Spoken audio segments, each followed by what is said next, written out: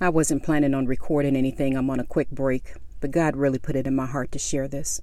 One of the greatest things that you can do in your life is to walk in love and in humility.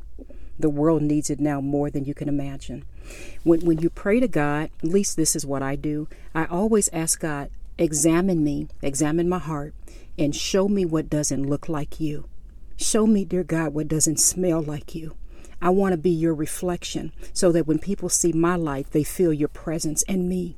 Does that make sense? The world is hurting. The world needs love more than you all can imagine. And if we can just get that message, just that message to walk in love, the world would be such a better place. I love you all. This is just a short message. I don't know why I'm getting emotional, but God has put in my heart to share this. You all have a good day. Bye-bye.